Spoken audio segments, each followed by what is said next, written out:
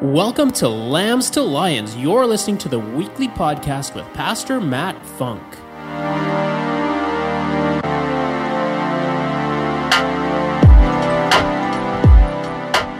Wow. I don't know about you guys, but I'm feeling something powerful, and I think, I have a message set aside or prepared. I did prepare something, but I think there's some people here who need prayer. I just sense that. There's some people who are struggling. Maybe it's health, maybe it's emotional. Who needs prayer? If you need prayer, raise your hand. Si needs prayer. Anybody else need prayer? Pastor Matt needs prayer. We need prayer. So, gentlemen, lay your hands on the gentlemen and raise their hand. Heavenly Father, we thank you for your grace, your mercy. We thank you that you leave the 99 for the one. We thank you that you are here moving. You are alive and well. And Lord, whatever needs, whatever things are going on in these lives, Lord, we just pray that you would move, that you would reveal yourself to them, and there would be no doubt that you are walking with them. They are not alone. You are with them. We are with them, Lord. Lift them now in Jesus' name. Speak to them. In Jesus' name we pray. Amen.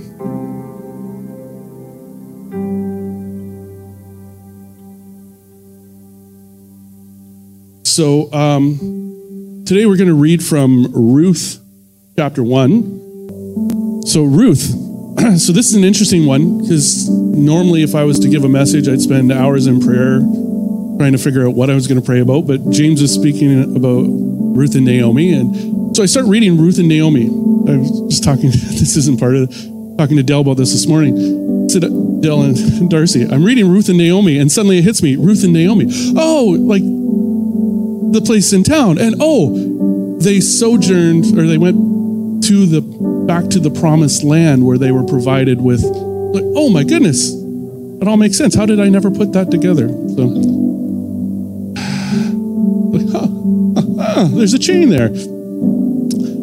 So I've entitled this, and it's funny because I titled Always Listen to Your Mother-in-Law, and it was supposed to be a question mark on the end, but I forgot to put the question mark on it. So it's Always Listen to Your Mother-in-Law.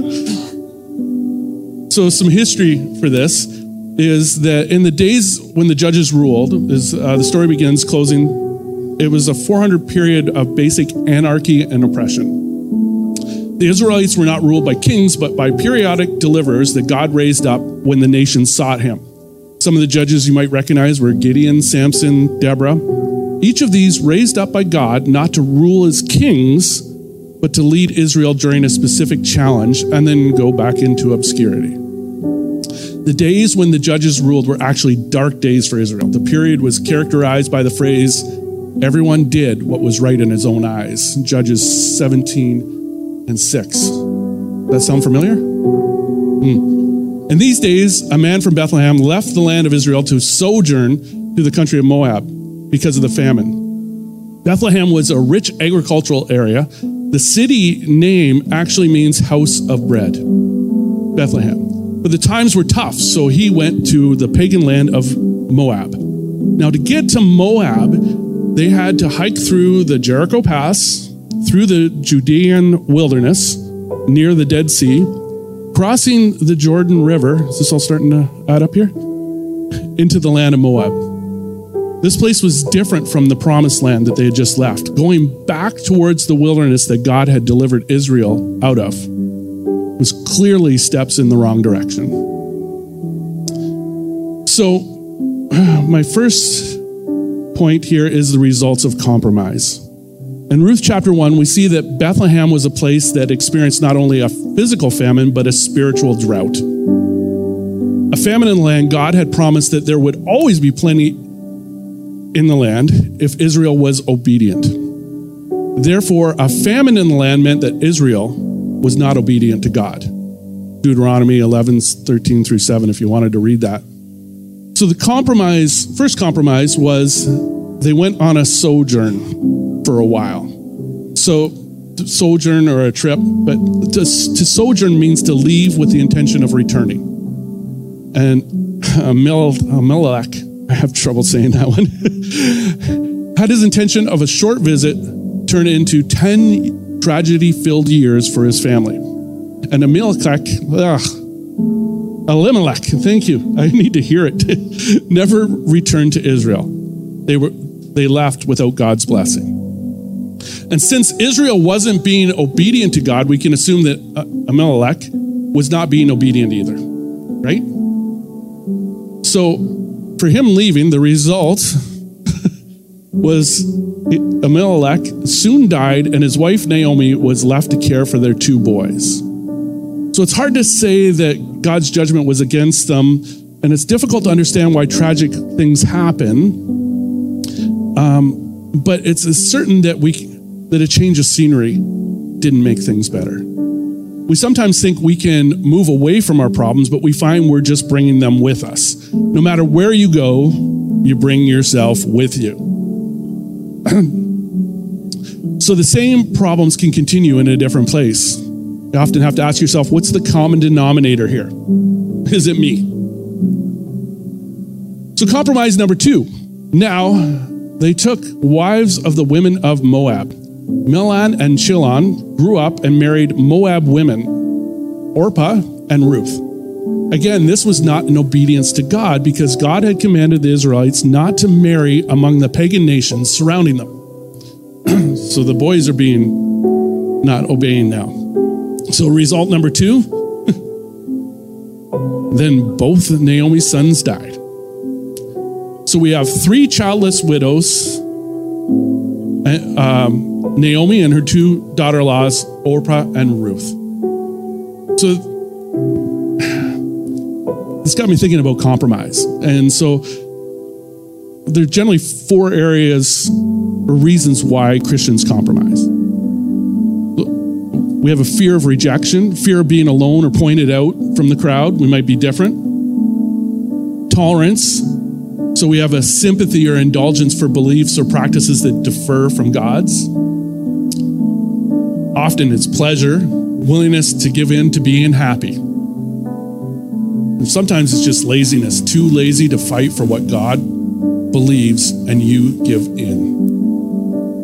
The 4 stages of compromise are attraction. Something gets your attention.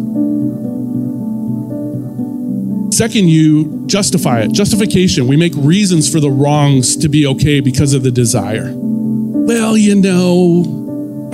it's okay. God, I actually heard this just recently. Does God really care that I'm living with my girlfriend? Right?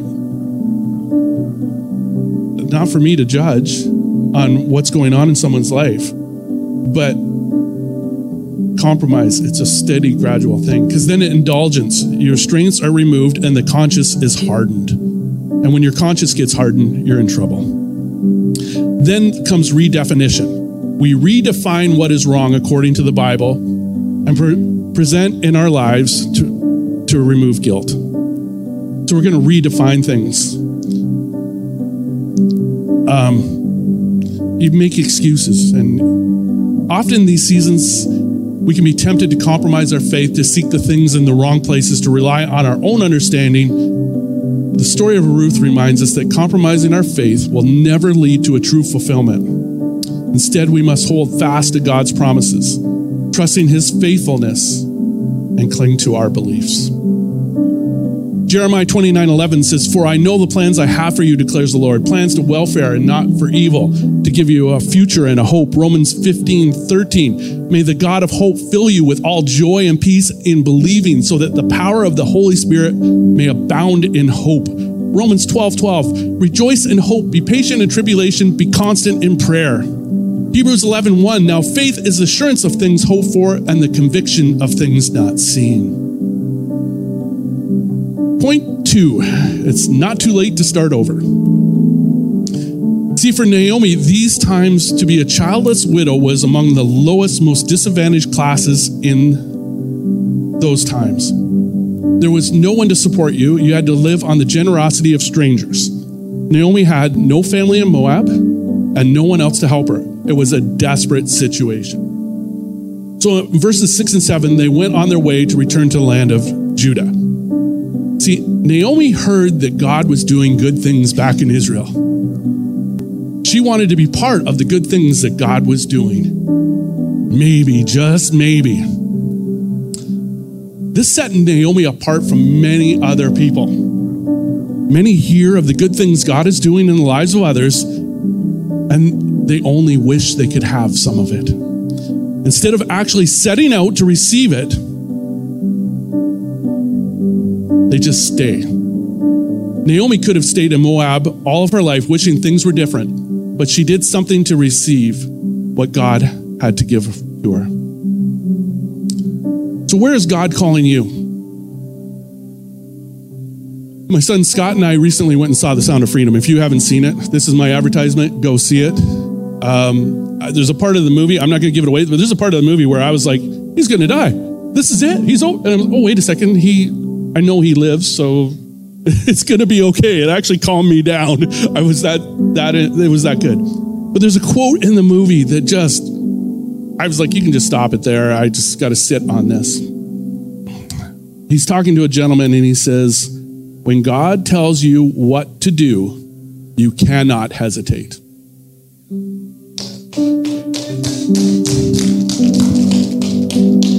So, why are you hesitating? What is it that you're hesitating on that God has told you to do? 2 Corinthians 9:8 says, and God is able to bless you abundantly so that in all things at all times, having all that you need, you will abound in every good work. 2 Peter 1:3 says, his divine power has given us everything we need for a godly life through our knowledge in him who called us by his own glory and goodness. Romans 8:31, I got this one out of the Message. So what do you think? With God on our side like this, how can we lose? If God did not hesitate to put everything online for us, embracing condition and exposing himself to the worst by sending his own son, is there anything else he wouldn't gladly and freely do for us? So they start back along the way. Naomi has second thoughts about them joining. Naomi says, go return to your mother's house. This made sense, actually. This was probably the wise thing to do. Orpah and Ruth had stronger family ties in Moab than they did with Naomi. So it made sense for them to stay in Moab instead of going to a new land, Israel, with Naomi. It made sense. Stay with your family. So there's a bit in back and forth, but eventually Orpah listens to her mother-in-law. We've already kind of joked about the mother-in-law, so I'm not going to go there. But verse 14, Orpah kisses her mother-in-law, but Ruth clung to her. There comes a place in our following after God where it comes down to doing. Ruth and Orpah both felt the same feelings, but Ruth did differently than Orpah. Ruth's declaration, now this one's beautiful. This is like, wherever you go, I will go. Wherever you stay, I will stay. Your people shall be my people. This was an amazing commitment, but Ruth's commitment to Naomi went even further. And your God will be my God.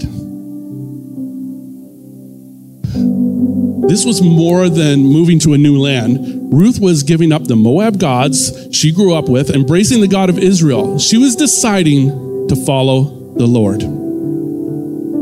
This meant that Naomi's relationship with God had made an impact on Ruth. This is amazing because Naomi didn't have an easy life.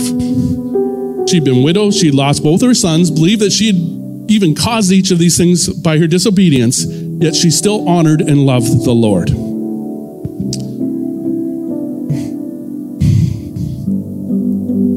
This question hurts me because I don't like the answer that I'm going to give myself. But do people look at your life just as Ruth looked at Naomi and said, I want your God to be my God? Pastor Matt says, your mess can become your message. Therefore, by trusting in God and turning towards him, even when others say you should give up, your perseverance can be the thing that draws others to the Lord.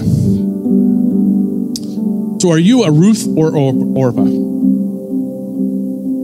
Are you going to go back or are you going to stay?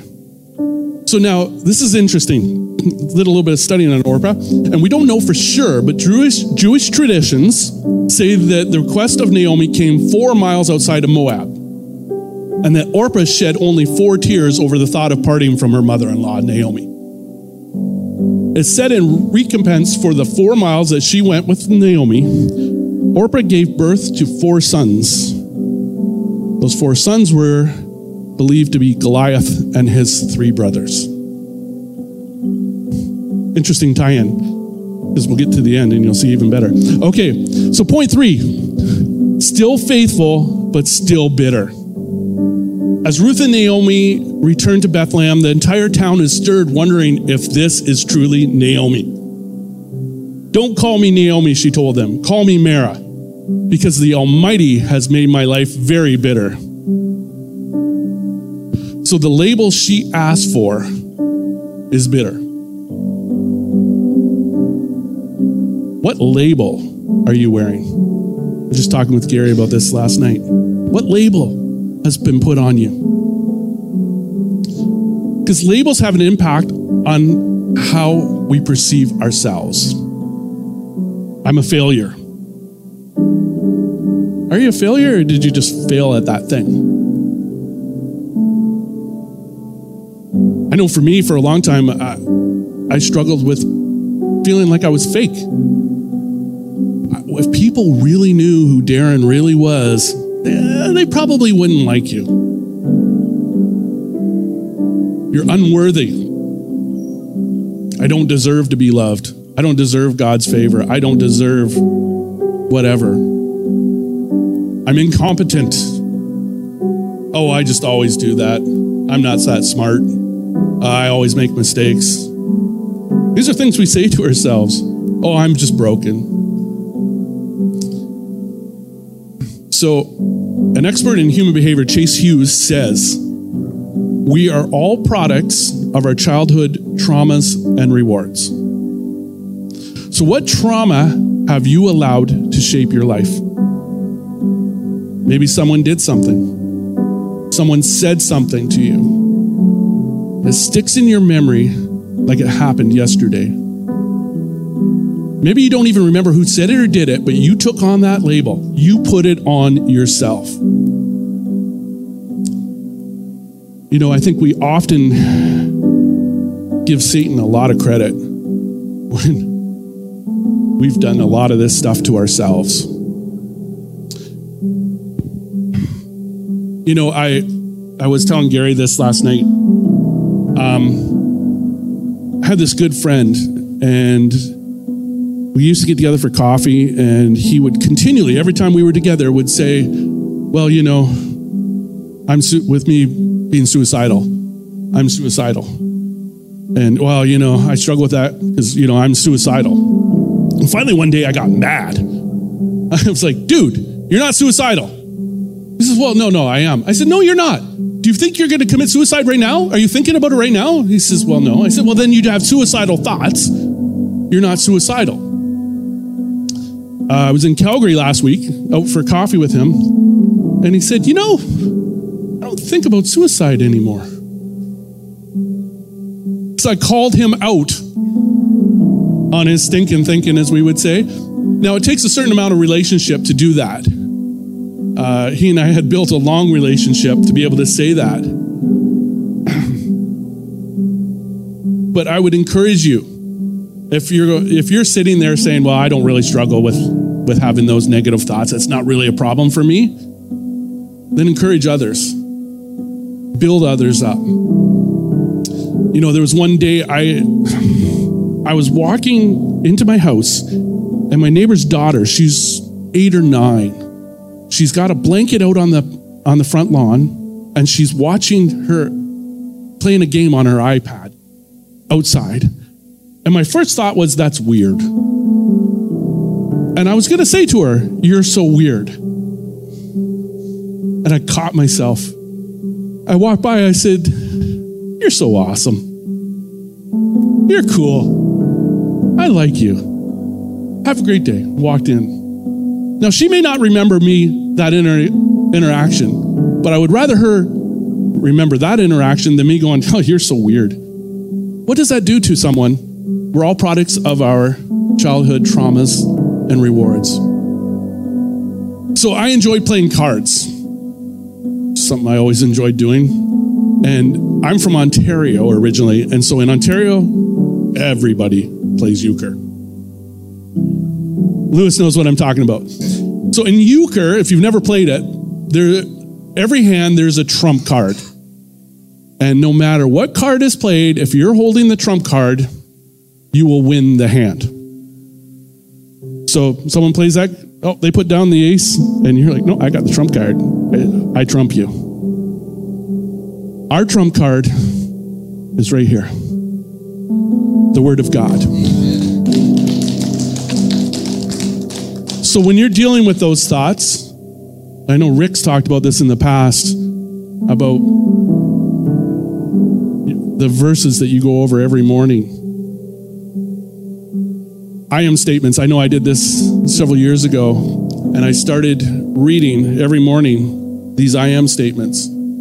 I'm more than a conqueror through Christ who loves me, Romans 8:37. I'm free forever from condemnation, Romans 8:1. I'm died with Christ. I've been raised with Christ. My life is now hidden with Christ in God. Christ is now my life, Colossians 4:1-4. I'm a member of a chosen race, a royal priesthood, a holy nation, a people of God's own possession, 1 Peter 2:9-10. I am loved. Hey, Pastor Matt. I'm loved. Yeah. I am born of God, and the evil one, the devil, cannot touch me. 1 John 5:28. I am being changed into the likeness of Christ. 2 Corinthians 3:18. I mean, I haven't figured it out, but I'm being changed. He's working on me. I have been established, anointed, and sealed by God in Christ. I have been given the Holy Spirit as a pledge, guaranteeing my inheritance to come. 2 Corinthians 1:21. Therefore, if anyone is in Christ, the new creation has come, the old is gone, the new is here. So what are you thinking about? What's going on? See, when God starts working in our lives, people will notice your testimony of God's goodness and grace will draw others to him. So later in the story, we find that Ruth, okay, I'm losing my notes, but that's okay. Ruth's faithfulness catches the eye of Boaz, a wealthy landowner who becomes a symbol of Christ, our kinsman redeemer. Boaz's redemption of Ruth and Naomi is a foreshadowing of the ultimate redemption offered by Jesus Christ. When we remain faithful, God notices and he orchestrates moments of redemption in our lives, no matter how devastating our circumstances may seem. God can turn your mourning into dancing. He's a master of redemption, taking the broken pieces and weaving them together, and a masterful grace and restoration. So let's read in Ruth 4:13. So Boaz took Ruth, and she became his wife. When he made love to her, the Lord enabled her to conceive, and she gave birth to a son. The women said to Naomi, "Praise be to the Lord, who this day has not left you without a guardian redeemer. May he become famous throughout Israel. He will renew your life and sustain you in your old age. For your daughter-in-law, who loves you and who is better to you than 7 sons." Now you got to understand, in that times, you had 7 sons. You were that was wealth. Has given him birth. Then Naomi took the child in her arms and cared for him. The women living there said, Naomi has a son, and they named him Obed. He was the father of Jesse, who was the father of David.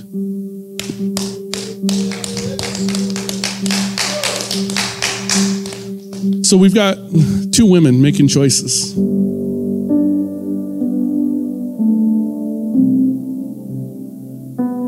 Which one are you going to choose?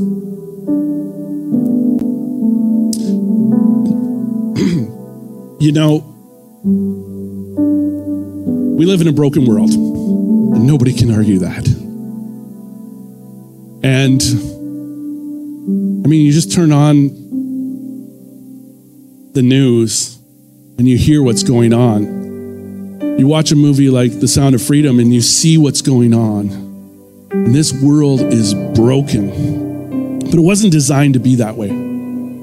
God had a different plan.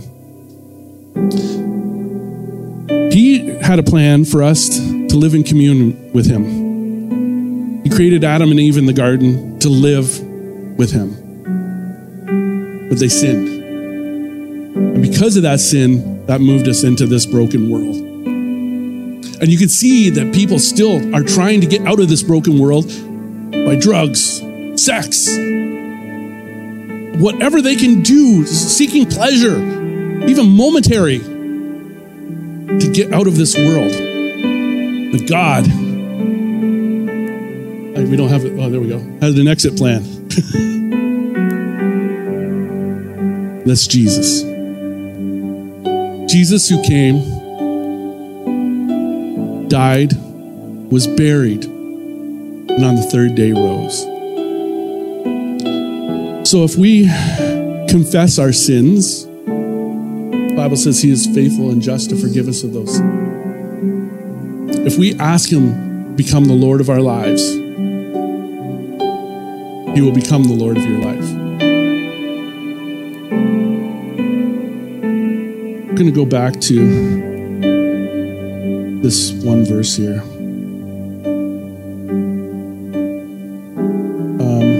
I'm in 2.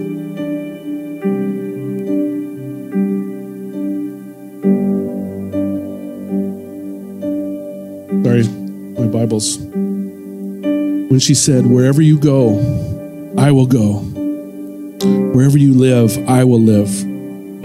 Your people will be my people. And your God will be my God. Today's your opportunity. If you've not accepted Jesus and made him Lord of your life, let's just bow our heads. Let's just stand up and bow your heads. Just pray this simple prayer with me. Lord, I know that I'm a sinner. I know that I've failed. I know I've turned away from you in the past. Today I'm turning towards you. Today I'm asking you to come into my life, to heal me of this brokenness, to forgive me of my sins, and to make me whole. Lord, I commit my life to you today. In Jesus' name. So stay in this moment. If that's the first time you've prayed that prayer, just give us a little hand shot up. If you're online, send us a message. We'd love to know about what's going on in your life. So I'm going to pass it off to Pastor Matt because he hasn't got to speak in like 4 weeks. So I'll let him do the baptism. Wow, can we give it up for Darren?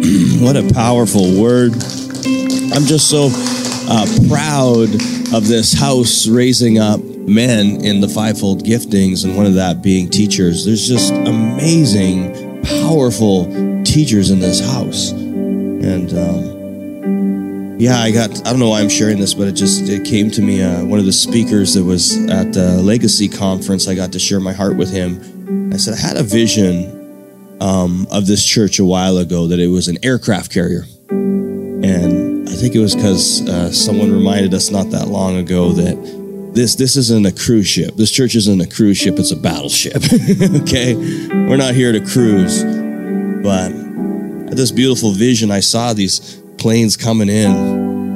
And you've watched Top Gun or Maverick. We're actually going to do that next week. And I've been studying it because I'm teaching on it. Well, I'm going to be teaching on the word, but I'm going to use that. But you see all the men run around the fighter jets, and they're fueling them up. And they're loading them up with ammo and stuff and fixing them whatever they need. And then off they go. That's this church. Our vision is to reach, teach, and mobilize. And we're coming in and we're getting the things that we need. But the thing is, with that plane always comes back because that plane is fighting on the same team. But it's going to have to come back. It's going to have to get refueled. It's going to have to... There's a sense of covenant here, but the covenant is always... Our covenant is with God, not just with others, but we need both.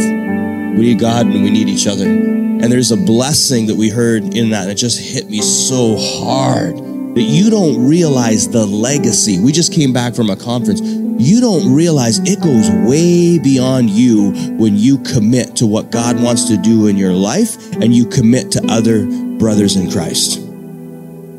It goes beyond your generation to another generation to another generation that will help take down Goliaths that will try to come against what God wants to do in their life. Powerful. We need to be thinking legacy. Part of the legacy is what Jesus taught us in discipleship, to go into all the world, baptizing in the name of the Father, Son, and the Holy Spirit, and teaching them to obey his commands, and surely he is with us always. And the word baptism means to be fully immersed, all of it. In Romans it says when we go in the water, represents when Christ went to the grave. It says that we are actually crucified with Christ, buried with Christ. When we come up out of the water, it says that we are resurrected with Christ. Most powerful message you'll ever witness and ever see. And it doesn't matter where people are from or what they believe. When they come into this house and they see baptism, they are set free. So if you haven't been baptized, or I'm throwing this out there too, if you have been baptized, you know, I got to teach on it at Legacy. I saw all these young adults line up the first night. I got to speak Friday night. And then Saturday, the day they had planned baptism, we were all outside and no one was coming forward. And I had Ethan there and he's playing guitar and it was just powerful. You could feel the heaviness. There was something powerful. And if you know anything about Royal Oak Victory Church, it's a beautiful church, beautiful building, beautiful people. But there's a hill that overlooks it and there's a Mormon temple on that hill. And we're outside and there's a Mormon temple looking down on us. And all these young adults are out there, and the Lord pressed on my heart, tell them they can still come forward. If they've been baptized in religion, if they didn't understand what they were doing, they can still come forward. They can rededicate their life to the Lord. They can still come forward. And so I did that. And this pregnant woman comes forward. The first one to step up. She shares her testimony and she gets baptized. Then an East Indian man comes forward and he shares his testimony and how the religion that he was raised in, and then how his parents became Christians and his mom baptized him in private. Now it still counted, but for him in his heart, he wanted to make it public. He said, I've been living in secret my whole life. My family's been living in fear their whole life. They even baptized me in private because they were scared about their family and what they would do to them. And then when you said that, I knew I had to come forward. And he shared his testimony. And then more came forward, and more came forward, and more came forward. So if you want to be baptized today, you have a significant time in your life where you're saying, you know what? I'm laying it down. Like you said, I want people to know when they see me in my life, I want his God. Would they say that? Your God will be my God. Where you go, I will go. So if you want to go with Jesus and you want to step in the water, I need 2 burly men to lift that lid up right now. I'd be honored to baptize you at this time. Let's worship God. Let's praise him. Ethan, we got another song we can sing? Let's do it.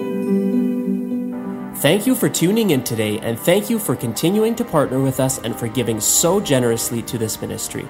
If you would like to find out more about how you can partner with us, visit our website at www.wherepeoplematter.church and click the giving link. And don't forget to subscribe and share this with your friends. See you next time.